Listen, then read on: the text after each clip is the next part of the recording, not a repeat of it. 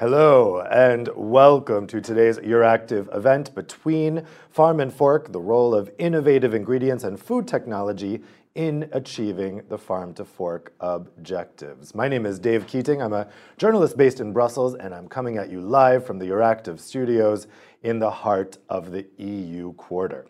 Now, this conversation is coming as people here in Brussels are still digesting the implications of the EU's Farm to Fork strategy, which was adopted by the European Commission in May of last year. It's part of the overall EU Green Deal strategy of Commission President Ursula von der Leyen, and its aim is to transition toward healthier and more sustainable food systems, all the way from the farm where plants and animals are raised to the plates where we eat our food with a fork. Of course, there are a lot of elements in this chain in between the farm and the fork. Equally important is what happens in between, at the processing level. In this regard, specialty food ingredients play a key role in food reformulation and processing. So today, we're going to talk about this middle part of the process and discuss how the food ingredients sector fits in with the EU Farm to Fork strategy. How does the strategy view innovation in the food sector? How can food reformulation help meet the Farm to Fork goals? And how does the public feel about whether food is really a sector that needs innovation? Now, during this debate, you at home will be able to ask your questions to the audience using the Slido feature. You can go ahead and type in your questions there, and I will read them out to the panelists at the end of our discussion. So let me introduce those panelists now. Here with us today, we have Karin Fabry, Deputy Head of Unit for Bioeconomy and Food Systems at the European Commission's Research Department. We have Italian centre-right MEP Herbert Dorfmann, member of the Parliament's Agriculture Committee and rapporteur on the Farm to Fork Strategy Report. We have Jeroen Knol, Managing Director at the European Federation of Food Science and Technology. We have Akatia Smith, Policy Director at the Good Food Institute Europe. And we have Geert Meismans joining us in a moment, President of EU Specialty Food Ingredients and R&D Leader for EMEA at Cargill. Welcome to all of you. Thanks so much for joining us today. I'm really interested to hear what you guys have to say on this topic. Karin, let's start with you. Since you're working on this at the Commission, how is the Commission helping to boost science, research, and innovation, specifically when it comes to food? Well, thank you, Dave, first of all, for the invitation. I'm delighted to be here with you today.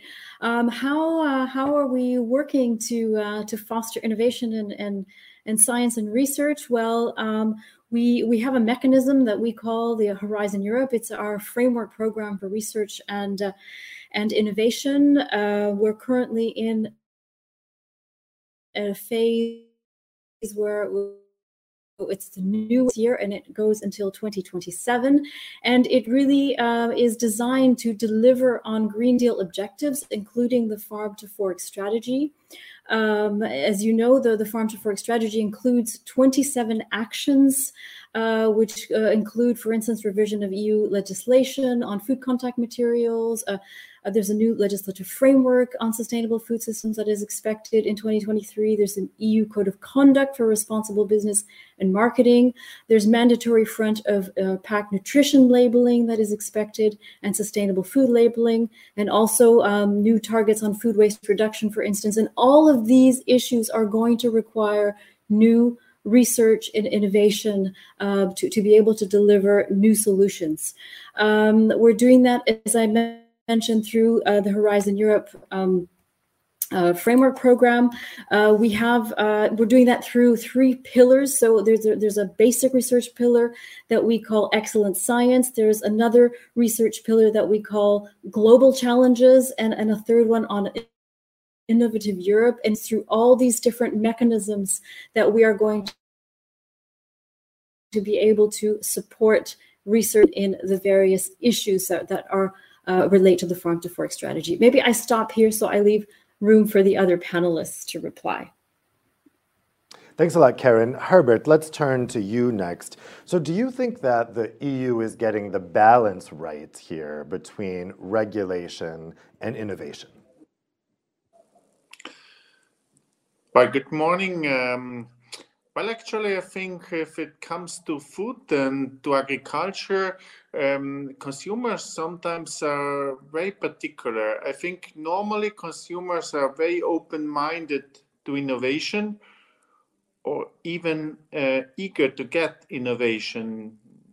Very few people would buy a car which has the technology of 5 or 10 years ago, or buying medicines, for example, which have are from 5 or 10 or 15 years ago, knowing that there is something more efficient on the market.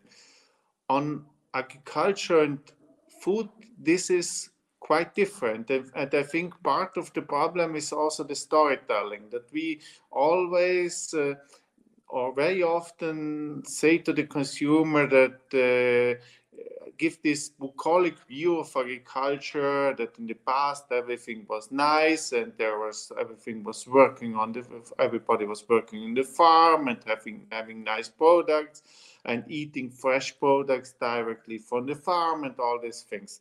And this brings to a very particular, let's say, behavior if it comes to innovation, or a consumer behavior if it comes to innovation. And I personally think also the farm to fork strategy is not very clear on this, because also on the agriculture part, and this morning we are not speaking that much about agriculture, but about processing. On the agriculture part, the farm to fork strategy gives quite a lot of objectives, how or goals we need to achieve, less inputs, but it doesn't afterwards give a clear signal of how we want to achieve this. And I personally think we cannot achieve these goals if we go a step backwards to the good old times. We need innovation on the farm side, and I'm convinced we need innovation also on the food side, on the processing side. Coming to your question on regulation, I do not think that there is necessarily regulation does not, let's say, allow innovation. I cannot see this problem at the European side. I think there's a lot within our European food regulation. There's a lot of room for maneuver in order to innovate food products or food stuff. The important question is if the consumer accepts this. And if you look what is happening with European food, also with very innovative products, we are very successful, even having a very strong regulation and a very, let's say, stringent regulation. If we compare to other regulations in the world, we are quite successful in Europe and worldwide if it comes to sell our food around the world. And then there's another aspect I want to underline, and this is important in Europe. We have something like a food culture. This means we insisted a lot, for example, and I think this is a good approach. We insisted a lot on geographic indications, on our culture if it comes to food processing. And there, innovation is not that easy, because if I have, for example, prosciutto di Parma, or if I have jamón Spain prosciutto, or Spain jamón, or if I have a French wine, I cannot innovate from one day to another the processing, because the processing of this product is part of a cultural heritage we have in Europe, and we have to look also on these aspects, that we have a lot of products in Europe which are part of our cultural heritage and where innovation is not that easy. A last reminder. In the Farm to Fork strategy, on one side we speak about innovation, on the other side, always also in the Parliament, we spoke a lot about ultra-processed food. And I very often ask myself, what is ultra-processed food? If we come to innovation, is innovation not very often also linked to processing, to higher processing? And what means or processing is necessarily a problem? Or what is this term we use very often in politics, this term of ultra-processing or highly processed food? What is this? Is there a definition for this? I never saw a definition about this. I think it's more a political debate than a real thing on the ground. Thank you very much. Yeah, and we'll be coming back to this issue of food being so closely connected to culture and traditions later on in the discussion. Jeroen, I want to turn to you next because you're really dealing with these issues of innovation and food technology. So how do you think that innovation in the food sector can contribute to the goals of the EU's Farm to Fork strategy? Yeah, thank you for the invitation. And I'm happy to be part of this webinar. Yeah, if I think food science and technology is very important in the conversion of the raw agricultural resources into foods for the consumers. And Herbert already mentioned that the discussion about ultra processing and highly processing. But if you look at how food science and food technology and food innovation can play a role in reaching the farm to fork goals, it's about looking at more introducing more diverse and sustainable raw materials. For instance, the alternative proteins, to look and to design more sustainable processes and novel processing, reducing water and energy consumption. To also eliminate waste in the production and distribution and consumption of the total value chain. Also improving the traceability and product safety of our foods, to provide more affordable and balanced nutrition. So also reformulating the food composition and modified processing to provide a more balanced nutrition, and also improve the health through our diets and the products that we put on the market. So to explore the release of macro and micronutrients. So there's a lot of innovation needed to make more safe, more sustainable, and more healthy foods. But at the same time, these should also be tasty and diverse and accessible to the European consumers. So I think there are a lot of challenges where the food science and food technology community plays an important role in getting safe and nutritious and sustainable foods on the market. Great, thanks. Akasha, you're also working closely with these issues. Why do you think innovation in food ingredients and technology is important? Yeah, thank you, Dave. It's great to be here on behalf of the Good Food Institute Europe.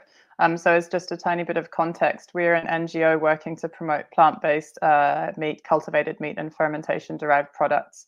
And why do we believe in these products? We believe in these products because we think that by making meat from plants and from cultivating it from cells, we can drastically reduce the greenhouse gas emissions that come from the food system. So we know that 70% of agricultural emissions come from the animal sector.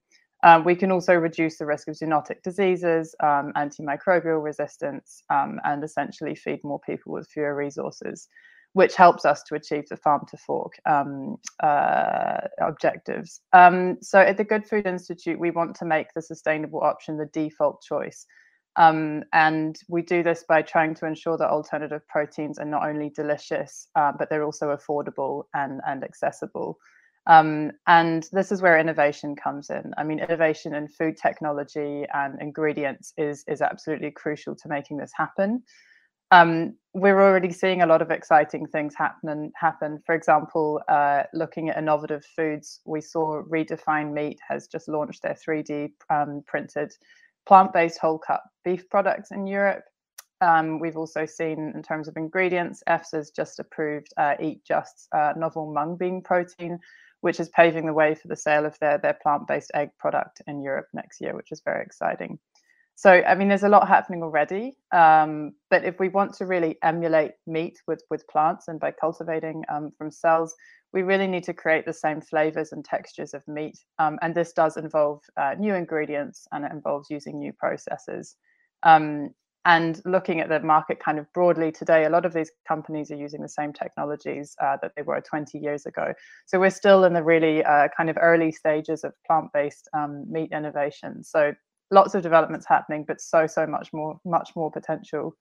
And crucially, I think that the pace of change is just, it's nowhere near fast enough in order to kind of unleash the environmental benefits that are possible through a greater shift to sustainable proteins. And I think the speed of this progress depends to a large extent on whether the EU really chooses to invest in a big way in sustainable proteins, in open access research, much in the same way that they have for other kind of positive climate change innovations like renewable energy. So as part of the climate change strategy, if we see more open access research and development into the sector, which we already are seeing through Horizon Europe, we think that there'll be many more products on the market in the coming years, which can really match conventionally produced meat, eggs and dairy in terms of taste and price. And this will have a huge impact on getting the flexitarian market to shift their consumption. And also crucially, freeing up more public R&D will allow companies then to start investing more in the food ingredients and the technology. And with this kind of support to scale up in a big way, these foods have the potential to cut global climate emissions by 5 gigatons every year, and also to add $1 trillion to the global economy. So this is a really big growing sector that we're talking about. And essentially, there's better, more sustainable ways of feeding the 450 million Europeans than the way that we're doing it right now. And consumers have the right to expect that their food is healthy, that it's affordable, and absolutely above all, that it is delicious. And we really believe that these two goals are not mutually exclusive. And yeah, food innovation is the way to get there. Thanks, Akasha. Yeah, for sure, a 3D printed plant-based burger, that is very much an innovation, right? It's very much in line with what we're talking about here today. Geert, let's turn to you next. So at Cargill, you guys are working on specialty food ingredients. So what is the contribution of the specialty food ingredients sector to healthier and more sustainable diets broadly? Hey, Dave, and everybody, good morning, and thank you for the invitation here. Dave, if you don't mind, I'm going to answer it on behalf of EU Specialty Food Ingredients as an association, right? Because that's a little bit broader than Cargill in itself, and also there I have the honor of being the president for this year. And so specialty food ingredients, really, you need to think about, you know what it is, right? It's talking about products which are vitamins and cultures and enzymes and fibers and plant-based proteins, additives that you use in your food to make it safe, to make it tasty, to make it nutritionally balanced. And overall, as an association, I would say that our contribution towards that healthy and sustainable space is basically at 3 different levels. One is very clearly on our offering. Our offering keeps evolving, and we supply to people who need to make consumer goods. We supply opportunities to make sugar-reduced products, to make fat-reduced products, to make them more healthy by putting in the right nutrients, to really make it more sustainable. To Akasia's point there, we've been helping a lot to create a number of new and better functional alternative proteins and plant-based proteins on the market. We're providing enzymes that help people to brew in a more sustainable way so that you don't necessarily need to use malts. That's one big one, is simply the continuous evolution of our portfolio.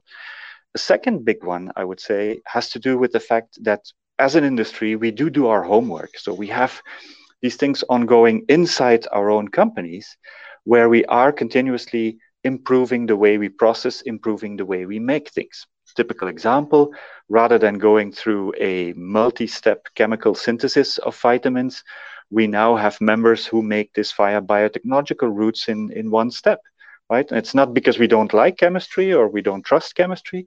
It's because that new route, those new ways of processing it, make it more sustainable, make it more energy efficient, and make it more reliable. But the third one I would like to remind everybody about what we really do is that we're somewhere in the mid of that chain, and we do make that system engagement possible. Typical example, we were just talking a moment ago there about these plant-based proteins or alternative proteins, as people sometimes call them. And that's very nice and fine that we make those proteins available so people can use them and formulate alternative meat analogs, dairy analogs, you name it, egg analogs. But then what do you do with the rest of the plant? If we were to extract only the protein and we would throw away the starch and the fiber, that would be a real waste, and that would not be contributing to a more robust food system as a whole. And so I'm very proud that a lot of our members are actually doing quite a lot of work to make sure that we always used close to 100% of that plant-based material which we get from farmers. And if we look at it from that point of view, you see that as an industry, we try to do our best, but I think that point has been made here already a few times. It is about a chain discussion, and it is about how we all participate to make the whole chain work. And I hope that people are a little bit convinced that we can contribute quite actively to that. Thanks a lot, Geert. So Herbert, I wanted to go back to you and pick up on this idea of the kind of the traditional aspects that we associate with food, right? So the farm, the most visible aspects. We know that our food comes from a farm, and we know that what the food looks like when it ends up on our plate. But I think people have less of an idea of what happens in between. So when it comes to regulation and policy making, do you think that there's too much focus on those two parts because they're the most visible parts, the farm and the fork, and maybe not enough focus on the in-between part? Yeah, definitely. But just one sentence on the debate we had before, and very much agree with what Gert said. We need to look at the whole aspects of sustainability. And if it comes to plant-based proteins, for example, I ask myself, we have a large amount of agricultural land in Europe is permanent grassland. This permanent grassland is useful only if you have animals which use this grass. Otherwise, or we lose this permanent grassland, or as for food production, or we transform this permanent grassland in arable land, which would be the worst choice if it comes to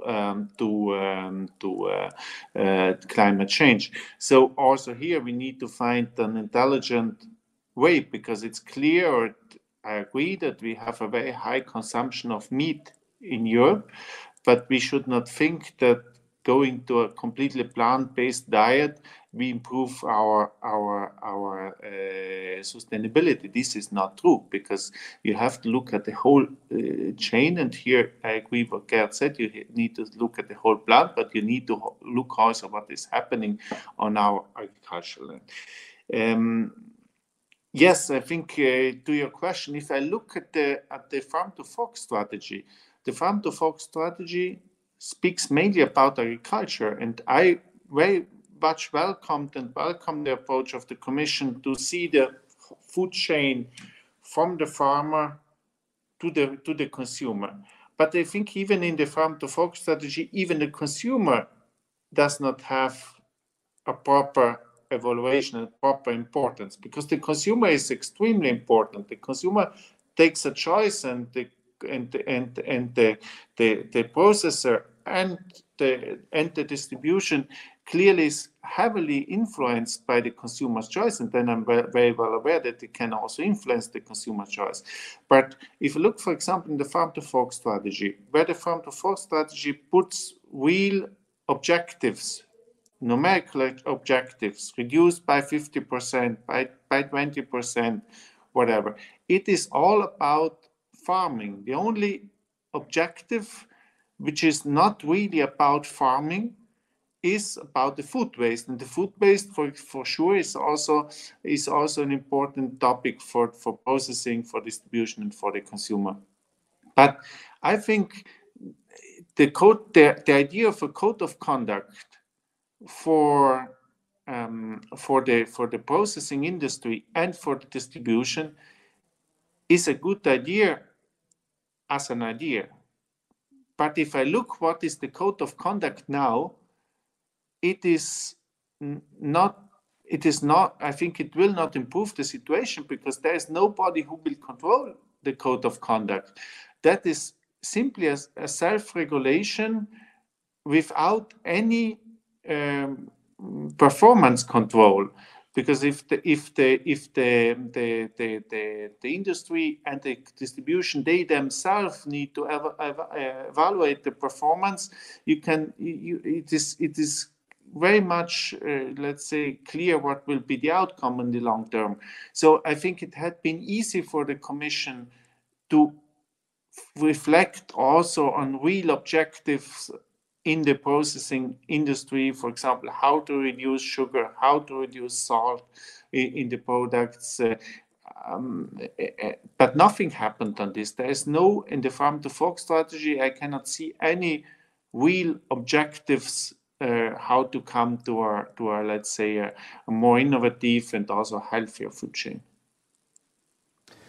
Well, Karen, I know you're more involved in the research side, but maybe you could respond to that in terms of the Commission's focus. And certainly, in order to regulate this middle part of the whole farm to fork chain, we need information, we need data. So how available is the data and the fact sets about the middle portion of the food chain, the farm to fork chain?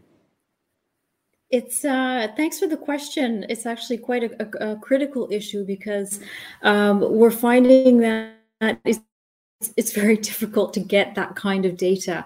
We launched what we call a research and innovation investment gap study, and the results will be coming out very soon, before Christmas time.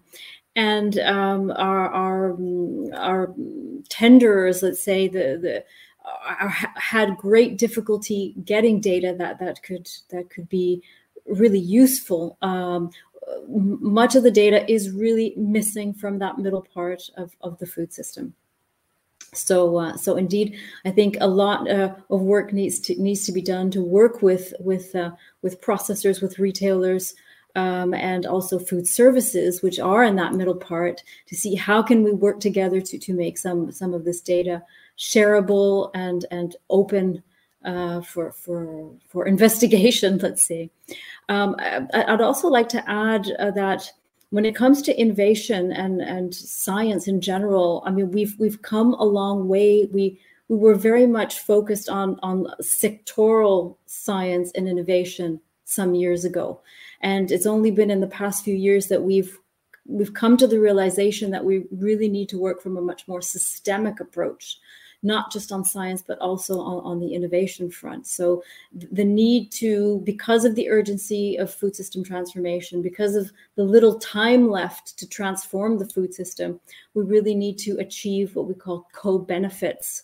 So we need to find solutions, innovative solutions that will deliver on nutrition and health, that will deliver on climate and environmental sustainability, that will deliver on circularity, and will also empower citizens beyond the consumers.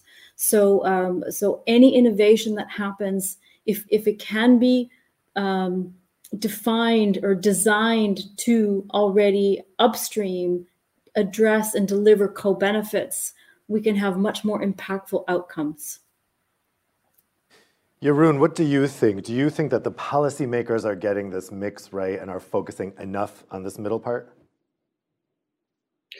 I don't think there is enough focus on the middle part, and I think it also reflects to the discussion on ultra processing and highly processed, because we need processing to reach those targets. If we would like to use more plant proteins or alternative proteins, reduce sugar or reduce fat in our foods, we need to process the food. So I think there should be more focus on the middle part in how we can establish this. And I think we also have to be more visible or more transparent to the consumer that we need processing to make foods readily available to the consumer. That there is, because consumers want the convenience, they want a long shelf life.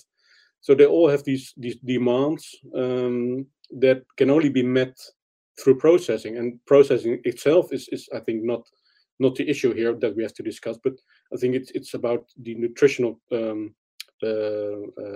value of the foods that we produce.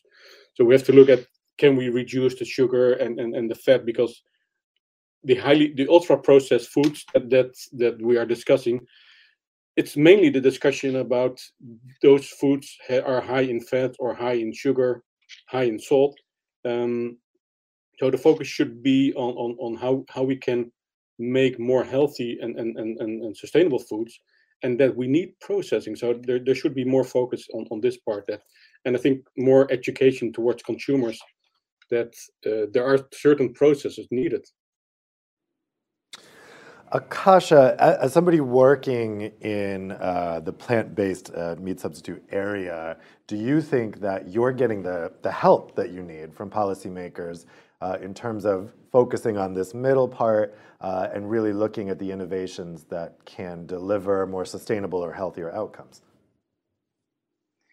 Yeah, I would agree with what's been said already. I think it's great that we're already looking at the whole value chain to some extent, and we're seeing more and more projects that are really trying to bring together different actors on the value chain. But we definitely need to bring more focus to the middle part of the value chain. I mean, it's not enough just to talk about farmers. It's not enough just to talk about consumers.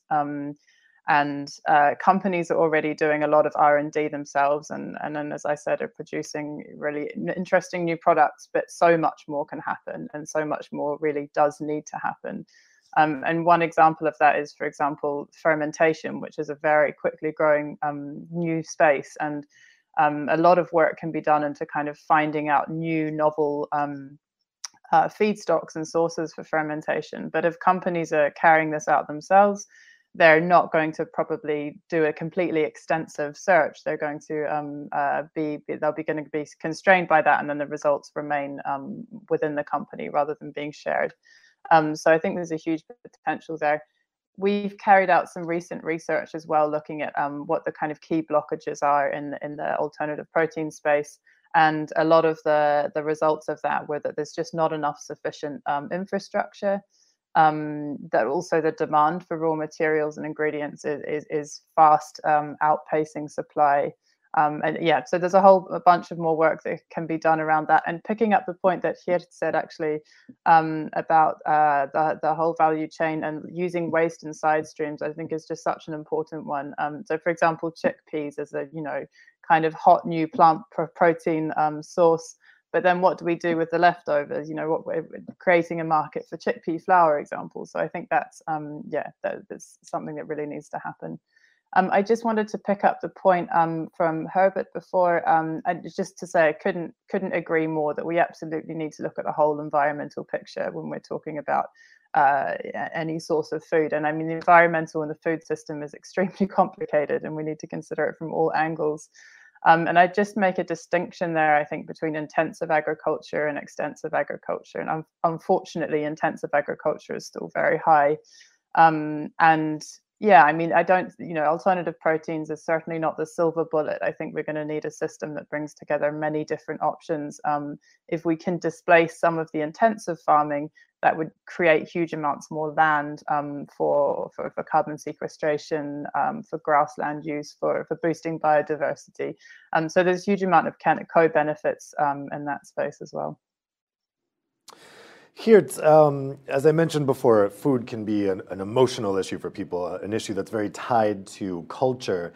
And something I think when the average person thinks about food, again, they think about the farm and they think about the fork, and maybe they don't like to think about what happens in between. So do you think that's also a temptation for policymakers to kind of ignore the in-between part, largely because it is so kind of out of focus for consumers in the way that they think about their food, particularly when they're thinking about it in maybe a more emotional or kind of traditional way?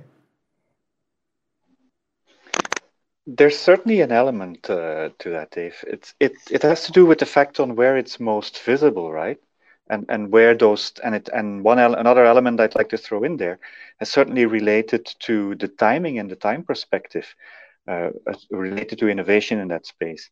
So yes, it is emotional, but it's also reality that if people innovate in the very beginning on the agricultural part, on the new crop part of the value chain, there you're talking about, say, 7 to 10 years type of innovation cycles. In at the consumer level, it goes much faster. It's 2 to 3 years. And so talking about those co-benefits that Karen was referring to, it's much more fast visible, and it has a much more immediate impact.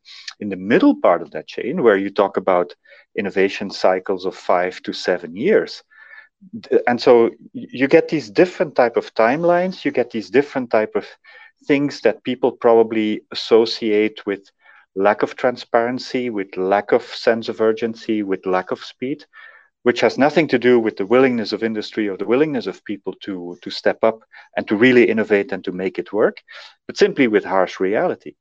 And so that emotionality that comes with it is probably not best answered by very factual answers, but there we probably need to do much more work also in regulatory and also in how we look at things, in simply making sure that we also bring that consumer research and social research into the picture. So far, we've been focusing very much on life sciences, and that is absolutely needed. But without talking and without addressing that emotional needs that consumers have, without the trust that consumers could have into the food system, we're not going to get anywhere. So it absolutely needs to be addressed, not only from a pure hard science point of view, but also from a regulatory and from an environmental point of view. Yes. Yeah, I think that's a good point. We can't just ignore or dismiss that emotional component of food and agriculture. So before, we've had some great questions come in from the audience. Thanks for those. Keep them coming. Before I go to those audience questions, I wanted to ask you guys about some of the health implications of specialty food ingredients. Maybe we could go to Karen first on this to get the research and the data perspective on this. How can food reformulation help address some of the health issues we have, like non-communicable diseases and some of those other public health objectives that we have? Are there ways that specialty food ingredients can contribute to that? Well, the food ingredient industry can certainly contribute to the shift towards healthier and more sustainable diets in developing specialty food ingredients with a strong scientific evidence related to their healthiness, their naturalness, their sustainability. And this, of course, will facilitate the reformulation of food products with the substitution of healthier ingredients that replace sugar, salts, and fats, for example, that have already been mentioned. And when it comes to, I'd just like to pick up on your comment before on behavior and let's say the more social related aspects of food systems that we have definitely overlooked. And indeed, in the past, much effort was put more in the life sciences and farming and primary production type of research and innovation. And now we recognize that, and we have launched some dedicated calls for proposals that have specifically tackled the transition to healthy and sustainable dietary behavior. Also, the understanding and measuring of factors that influence dietary behavior. So these are the kind of research issues that we'd like to also take forward to better understand what are these mechanisms that are driving dietary choices, for instance. That's interesting. Jeroen, I'll go to you next on this. What, in your view, could be the potential contribution of specialty food ingredients to some of these health outcomes?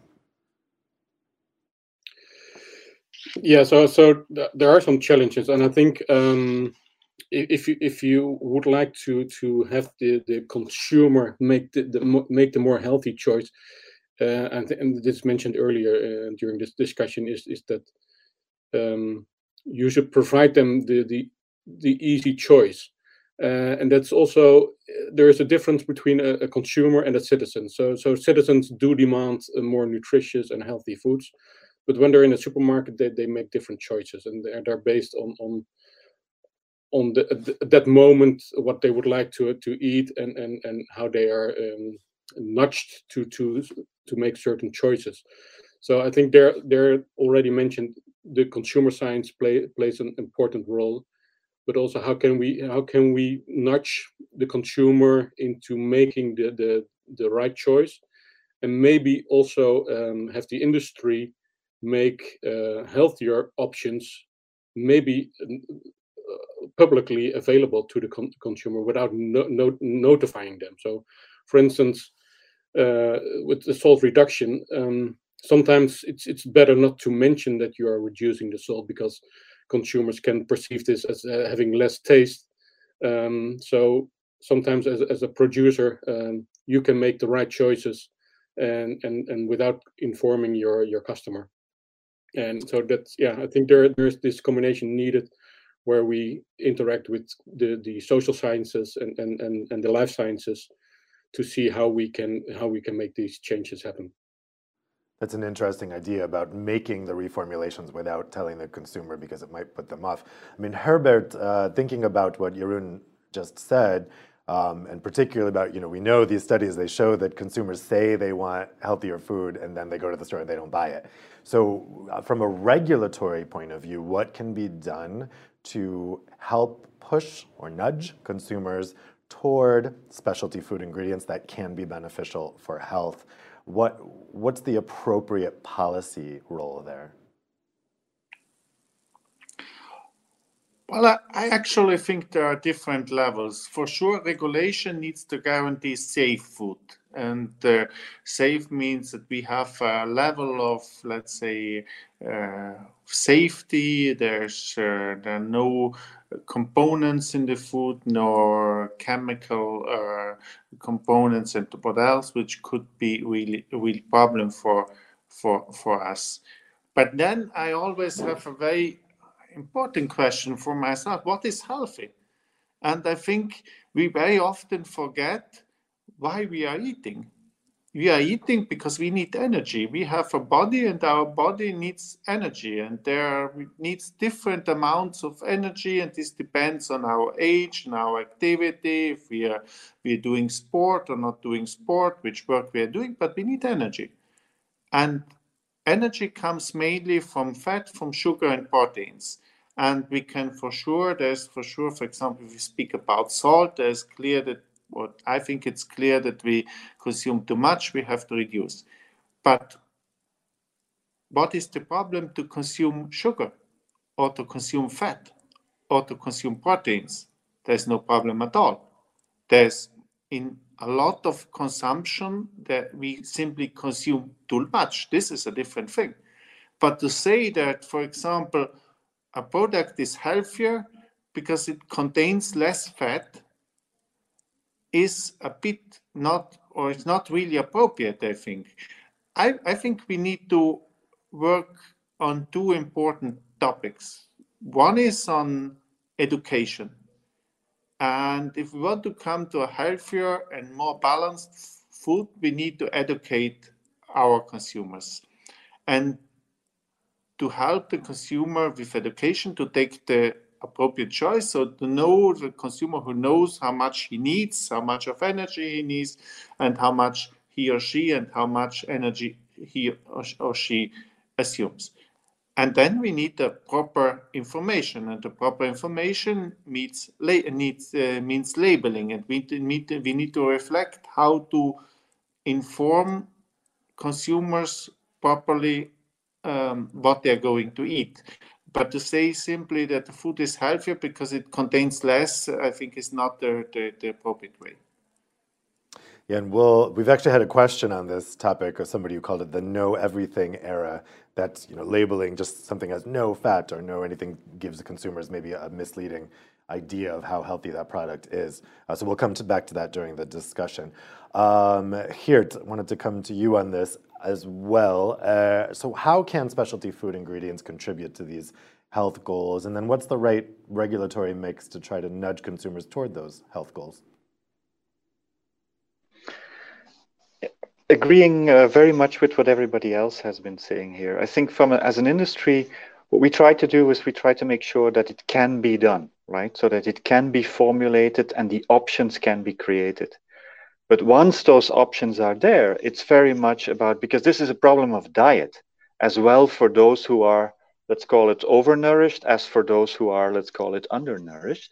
It's a total diet problem, and it's about how do we behave and how do we make sure that the distribution is there so that people have access to that in a safe, tasty, and sufficient way of getting to that food. So consumer education is certainly part of it. I think in an earlier dialogue we had with Jack Bobo, he was talking also, he was also talking about how people simply are not reading labels, and people are not consumers on the daytime, don't have time, cannot spend the mental energy to make that choice. So next to the fact that the option is there, it's about making sure that those options are put in the market in a way that it becomes part of our habits. And from that point of view, one of the things that we've seen, some of our members in EU specialty food ingredients are really starting by education programs in schools and making sure that we capture, quote unquote, future consumers, and that eating really becomes a more conscious part of how people behave. And if we can get it to that level, and if we can combine that with making sure that the right things are available on the market, then I think that we need to leave consumers also the choice. Because to Herbert's point, yes, of course, it's about energy, and we need that energy, and there is nothing wrong, not with a meat analog, but also not with a steak.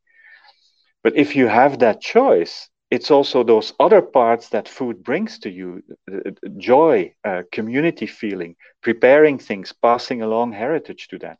That whole cultural and emotional dimensions that foods have is something that we absolutely cannot forget in this, and probably should also not over-regulate. Akasha, when it comes to plant-based products, what are some of the health benefits there, and then how can consumers be nudged toward them? Yeah, thank you. I mean, I think that there's a lot of research that shows that substituting animal-based meat for plant-based meat can lead to health benefits in terms of lowered levels of saturated fat, plant-based products being free from cholesterol, and of course they contain dietary fiber that we don't have in animal products.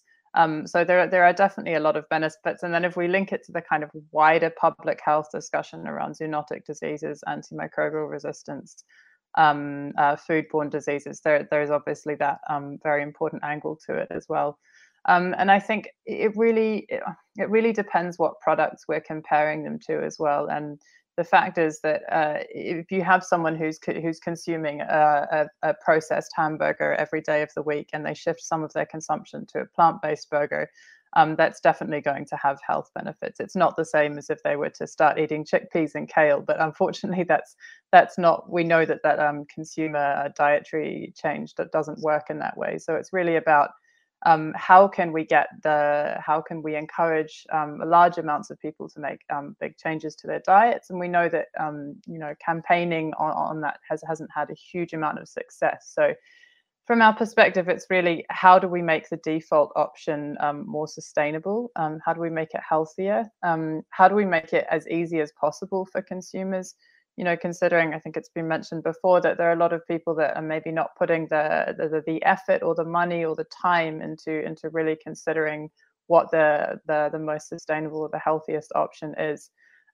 So it's really, I think, about making sure that these products, the products that are on the market, that are there, that are convenient, that are accessible, are healthier, and so that people are not having to kind of seek out specialist products or paying more.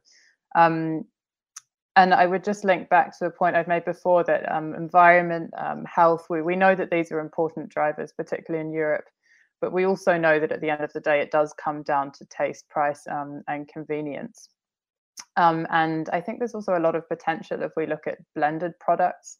So for example, plant-based products are now starting to use fermentation derived sources or inputs, which can help address the salt point as well. So by really boosting the taste with fermentation, we can address some of those issues as well. Great. Well, let's go to some of the audience questions. Now I'll start with the questions that got the most thumbs up. So we have a question from Christian Kalk, and this question is for Herberts. So the question is to Herbert Dorfman, any news on a lighter regulatory path for gene editing? How about labeling requirements? That's a part of this conversation we haven't touched on yet. So do you have any news on making the regulatory burden less onerous for gene editing? Well, I think the question is on so-called new genomic techniques. We had exactly 1 week ago an important conference in the Commission about this technology, and I think the timetable is now quite clear. We will have in 2022 all the preparatory work for a new regulatory framework on NGT, and then at the beginning of 2023, a proposal from the Commission side. I personally think NGTs, this new technology, CRISPR-Cas first of all, but there could be also others, can be a tool to come to a more sustainable agriculture, to less use of pesticides and fertilizers. But knowing these technologies, and I personally think we will go at the European level more on a definition of the process of breeding. So I personally think we should say these new technologies are considered normal breeding technologies, not GMOs, as long as they accelerate something which could occur also in nature. And if this is the definition, it is impossible to distinguish the result. So will be impossible to distinguish a plant which is the result of a CRISPR-Cas technology or another technology available for breeding, like ionization, for example, radiation, or other mutation processes, which are perfectly used today and commonly used in breeding. So it will not be like on classical GMOs, where it is easy to understand which plant is coming from a GMO and which is not. On this technology, it will be simply impossible to distinguish the one from the other. And therefore, I think it will be also very, very difficult to come to an obligation to label foodstuff which contains ingredients which are a result of these new technologies. Did anyone else have a comment about this gene editing issue? No, okay, I'm going to go to the next question from the audience then. The next most thumbs up, I'm not sure how to say that. This question comes from Paul. It's a question for Karen, although I'm not sure if you could answer this, Karen, but let's try anyway. Paul asks, is the EU Commission planning any information campaign to educate the EU population about new breeding techniques? Indeed. I'm sorry, Paul. I can't reply to that, but I can refer back to what Herbert just mentioned, that there will be a new framework for a new breeding technique for NGTs, and so new breeding techniques will be part of that package. So we have to see how that develops, and I'm sure that at some point in time, of course, there will be public and consultations on this. Now, whether we have an actual education campaign is something else. That's something I cannot speculate on at the moment. Okay, thanks.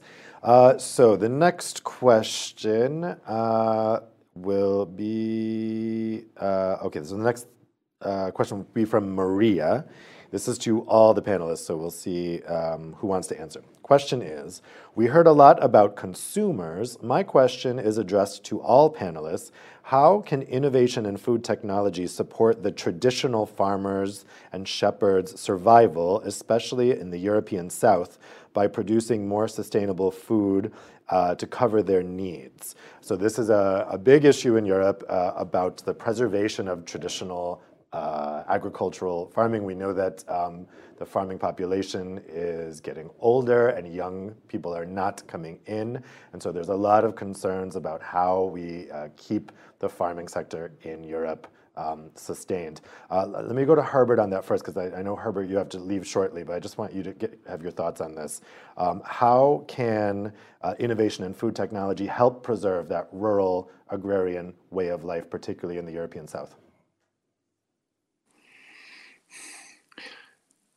Well, I personally think if it comes to farming, and especially on food in Europe, we always need to maintain a bit this balance between innovation on one side and cultural heritage on the other side. And especially in the South, I'm coming from myself from Italy, this cultural heritage has a very, very important role.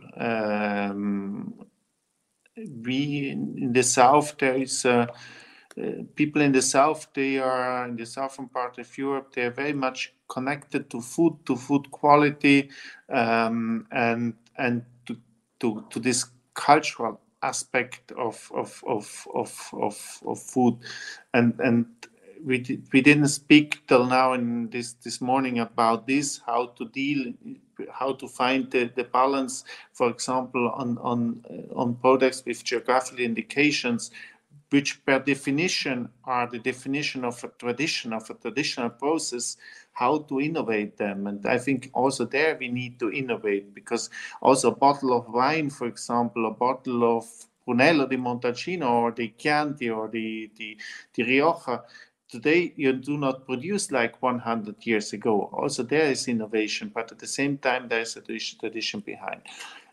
If it comes to farming itself, well, I think actually that also the farmers and on the farm side, there need to be innovation. If we want to come to less input in more sustainable farming, it's a lot to do also with innovation, because it's too easy simply to say don't use less pesticides. Yeah, you need to have a technology to use less pesticides. You need to have an alternative, and I think we need to reflect on this, and to do this we need to support also the new entry of younger farmers. And with this, I do not want to say that older people cannot apply technology, because this would not be true. But it's clear, if it comes to invest in precision farming and new technology, which will be available also for smaller farms, not only for bigger ones, we need young people who are willing to invest and who know to use this technology, and therefore I think we should. I think we will have already now. I'm coming from a region where we have a lot of small farmers, and I see them very, very open-minded to innovation. I do not think that only because a farm is small, farmers are not open-minded if it comes to innovation. Great. Thanks, Herbert, and we'll let you go. I know you need to run off, so thank you very much, Herbert, for participating in our discussion today. Jeroen, I know that you wanted to take care of Bye-bye. Jeroen, I know you wanted to come in on this as well. Of course, there are other ways of innovating. So if you look at the developments in the logistic, in the supply chain, there's the official alarm on the 1st of the month. Hope it doesn't interfere too much, but it's getting closer to the consumer. So it's about the short supply chain, where there's only one or even no intermediate between the farmer and the consumer. So there's a lot of innovation going on there, but also on the processing side, with developing small-scale processing units that can operate on farms and move from one farm to the other farms. Innovation in packaging. So there's a lot of innovation going on, and I think also the young generation taking over from their parents is looking into new ways of new business models and new ways of innovating within the regulatory framework of their traditional processes. Karen, you wanted to answer this as well, Karen? Yeah, thank you. Just to say that under Horizon Europe, we are launching a number of partnerships, and one of these partnerships is on agroecology. So many of these partnerships create the space for place-based innovation and place-based demonstration and living labs, for instance, where according to me, small farmers can certainly play an important role, and not only small farmers. So let's say that we are putting in place mechanisms that can facilitate the participation of a wide variety of actors, also on the ground, to really co-create solutions that can deliver on specific needs, also of small farmers. So research and innovation policy can help really test and demonstrate and seed this kind of innovation that needs to happen. Geert, how do you think that innovation and food technology can support traditional farmers? Well, it will have to, right? Because if you see where we're going, and if you see these new, I think Karen talked in the beginning about trade-offs that people are making today. And those trade-offs that farmers need to make today are different than the trade-offs that they had to make yesterday. Now they have to balance sustainability and soil health and environment and non-food use of acreage to the open public in a different way. And so if we don't innovate and if we don't support these people there, it will never work. The big element in there is that if we want young people in there, if we want small farmers to continue living, we have to make it worth it for them as well. So if we don't incentivize them, if we don't make sure that it can be a fair way that they can make a living as well, we will lose them. Why would they step in, and why would they continue to be farmers? And I think everybody around this table and everybody in the industry is at the same time fully convinced that those are the people who are at the basis of it. If they don't, they are the prime people who have their influence about diversity, about carbon capture in soils, about offering and creating that sustainability and the food security that we all know. So we have to continue innovating. And I really like the point that Jeroen was making there. Innovation and technology is not necessarily high tech. It's a lot of different things, how new technology makes, take digital as an example, how that can make farmers' life and farmers' income more stable and more worth. And if we do that in the right way and give these young people the right incentives, then we will have a healthy farmers community. And if we have a healthy farmers community, we will have a healthy food system. Akasha, I think when people think about plant-based meat alternatives and lab-grown meat alternatives, then you often hear from people saying, oh, what about the traditional farmers? So what do you think, I mean, how can innovation in that area help traditional farmers? Yeah, thank you, Dave. I think this is such an important topic, and I'm really happy to have the opportunity to speak on it. I mean, I think it's a difficult situation at the moment. You know, consumer demand is changing. We know that. We also know that political pressure is really rising with things like the Paris climate change goals. It's not an easy time to be a farmer. I think particularly looking at plant-based protein, I think we really need to try and see if we can reframe this in terms of the opportunities that do exist.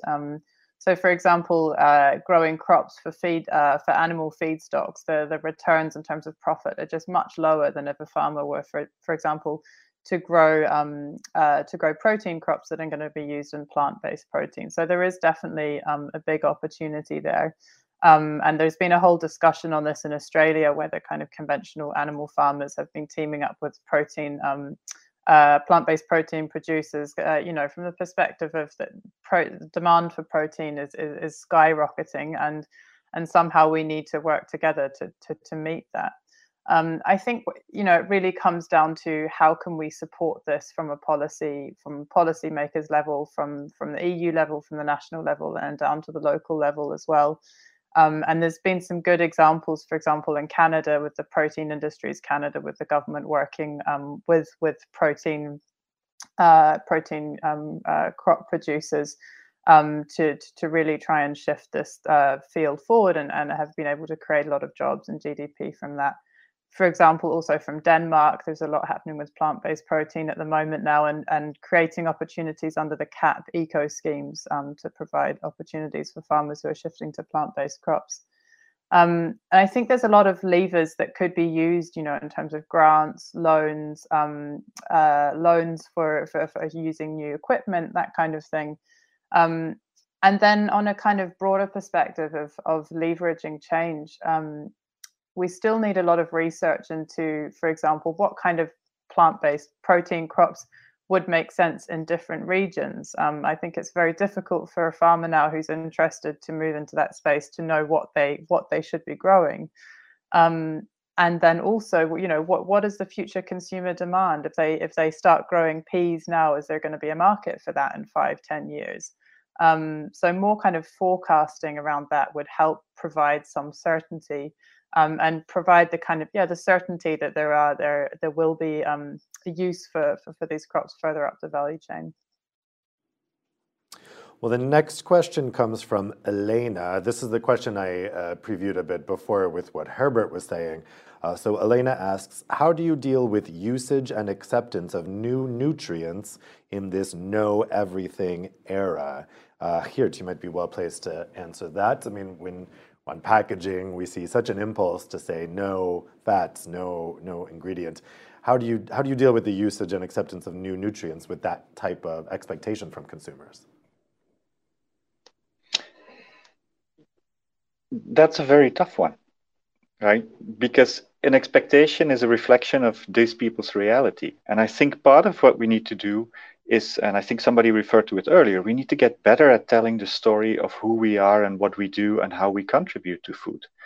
It's an emotional reaction, as we've talked about before, but you can wonder, and I think part of what we need to tell is how food as an industry, the whole agro-food chain, what we've done and what we've achieved over so many years from now. In my lifetime, the world population has doubled, and the people that have been undernourished have been halved.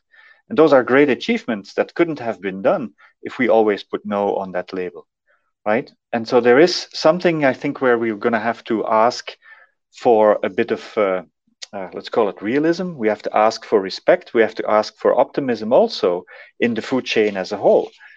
But if it really becomes like it can be nothing, yeah, then it's impossible. Then it's purely impossible. And so I think there is absolutely, next to the things that we've been talking about there is a part of science that is needed, life sciences, social science, consumer sciences. There is part of a regulatory environment that is needed as well to make sure that these things can happen. But there is this part that is absolutely crucial, is about how do we communicate with more and more of these people? And how do we make sure that what we do, there is a lot of the things we've been doing as an industry, a lot of things that we've been doing as an agro-food supply chain, we don't have to be ashamed of what we do and how fact that we have been feeding so many people, and with increasing food safety criteria, with increasing life expectancies. And we have contributed to that. So I think there is an element of simply standing straight, standing tall, and telling that story, and also being proud of our contribution in that.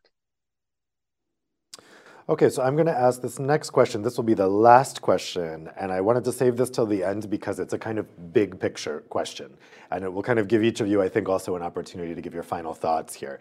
So Sabina asks, to the experts on this panel, is innovation an imperative? So do we need innovation in food? Karen, let's start with you. Well, I think I'm biased, so I would say absolutely yes.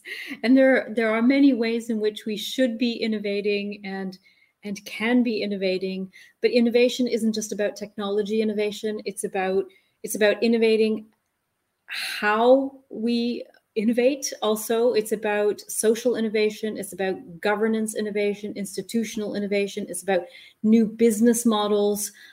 So yes, we do innovate. We do need innovation, and not just in one particular area like nutrition, but we also need it to be systemic, to cut across different objectives. I mentioned co-benefits before. It's not just about nutrition. It's also about climate. It's also about environment. It's also about inclusion. It's also about food poverty. So yes, the answer is definitely yes. Jeroen, is innovation an imperative? Yes, and I think it was mentioned already earlier today that we need innovation to address all the challenges in the farm to fork strategy. So if you want to reduce waste, if you want to make foods healthier, we need innovation. So without innovation, without improving our processing or improving the products, improving the way we communicate to consumers, new business models, new distribution models, I think we are not able to reach those goals in optimizing the food value chain. Akasha, is innovation an imperative? Yes, absolutely. So at GFI, we really look at the whole broader picture, both globally in terms of how do we move the sector forward. So we work with scientists, we work with big food companies, with startups, with policymakers. And if I was to signal one blockage, and that there's more than one, but the main one is really innovation. And I mean, coming back to the point that how do we shift consumer demand? It comes back to taste, it comes back to price, and it comes back to convenience. And a lot of that rests on using innovative ingredients, working with the middle part of the supply chain to make plant-based and cultivated meat more appealing to consumers. And finally, Geert, do we need innovation in food? Oh, absolutely. We absolutely need it. Innovation is about change, right? And best change for the better. And usually when there is no change to be seen, that's typically in a dead system or when things are not happening anymore. And if you look at the current challenges that we're facing as an agro-food chain today, and as specialty food ingredients, I think we have no option. It is absolutely an imperative. It is mandatory for our survival, and it's mandatory to reach our farm to fork goals, I think. Great. Well, thank you to all the panelists for some really interesting interventions. I think it's given us a lot to think about, I think particularly in this area, which is obviously something that we all do every day. We all eat, and we all kind of have certain ideas about where our food comes from. And I think certainly sometimes our ideas about food can be emotional or traditional or romantic even maybe, but there's such a complex chain in between the farm to the fork. And it's interesting to see the European Union really grasping this and really looking at all the different parts of the chain. And that's, a huge issue that we're going to be discussing here in Brussels over the coming year. Again, as we fully digest the farm to fork strategy, this is a long-term objective. So it's going to be something that policymakers and everybody else here in Brussels are going to be discussing for a very long time. So it's good to get these discussions rolling. So thank you so much to the panelists again, and thank you to you at home for following along and spending your morning with us and asking some great questions. I wish you all a great afternoon, and we'll see you for the next EURACTIV debate.